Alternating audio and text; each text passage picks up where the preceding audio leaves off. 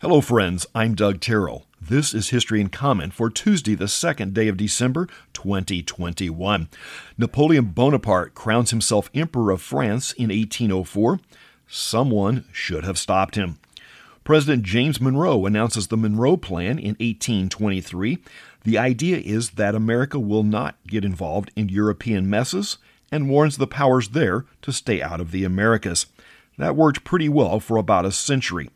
Isolationism sounds like a great idea until you consider that America as a superpower is the only country on the planet that can stand up to bullies trying to oppress weaker countries and people.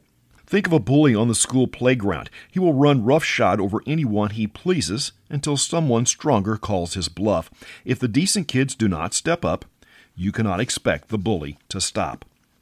In another State of the Union speech, President James Polk promotes the idea of manifest destiny. The concept was that America had a duty to expand the greatest extent possible on the continent. While it basically happened in time, the idea initially failed due to expansion in general was often an expansion of slavery in new territories.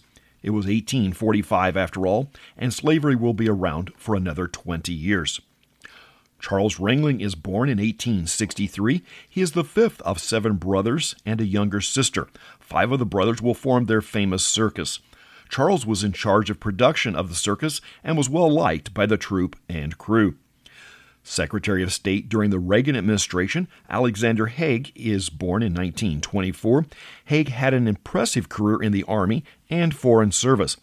On the day President Reagan was shot in March of 1981, he was the highest-ranking official at the White House and 4th in line of succession. But a comment in a press conference that in context made sense made for a scary soundbite. The quote was, "I'm in charge here." Ford unveils the Model A in 1927 after producing the Model T for almost 2 decades. 1930, in a Save the Country by Spending plan, Herbert Hoover proposes a public works project at a cost of $2.7 billion in today's dollars. Hoover was a hack compared to current leaders. Edwin Meese, Attorney General in the Reagan administration, is 90 today. John Wesley Riles was just 17 when his first country record debuted in 1968. Kay went on to number 9 on the country charts and is his best-known song. Riles recorded as a solo artist for another 2 decades and is still active as a session musician. In 1968, the Vietnam War was an extremely hot topic. Kay makes a passing mention, and Riles was just below draft age. In another year or two, he could have been the soldier from Fort Campbell. Canadian-American conservationist, environmental activist, and founder of the Sea Shepherd Conservation Society, Paul Watson is 71 today. Some of his goals may be noble, while others not so much. Some call him a hero, and others an eco-terrorist.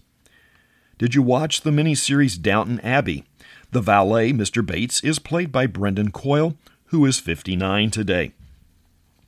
Hockey is a strange game in many ways. Today's birthday boys are Ron and Rich Suter, who both played in the NHL and are 58. Twin brothers playing at a pro level is not unique, but the Suters had 4 older brothers who also played in the NHL. That may be a record. At one point, Ron was coached by older brother Daryl. Shuttle mission STS-61 has the Hubble telescope on the agenda. Repairs were planned, but when it was discovered the massive telescope needed glasses, the urgency was increased. The issue was the 7-foot diameter, extremely high-precision mirror at the heart of the device had a serious optical flaw that had recently been discovered. And that's History in Comment for the 2nd day of December. I'm Doug Terrell. Now go and do something worth remembering.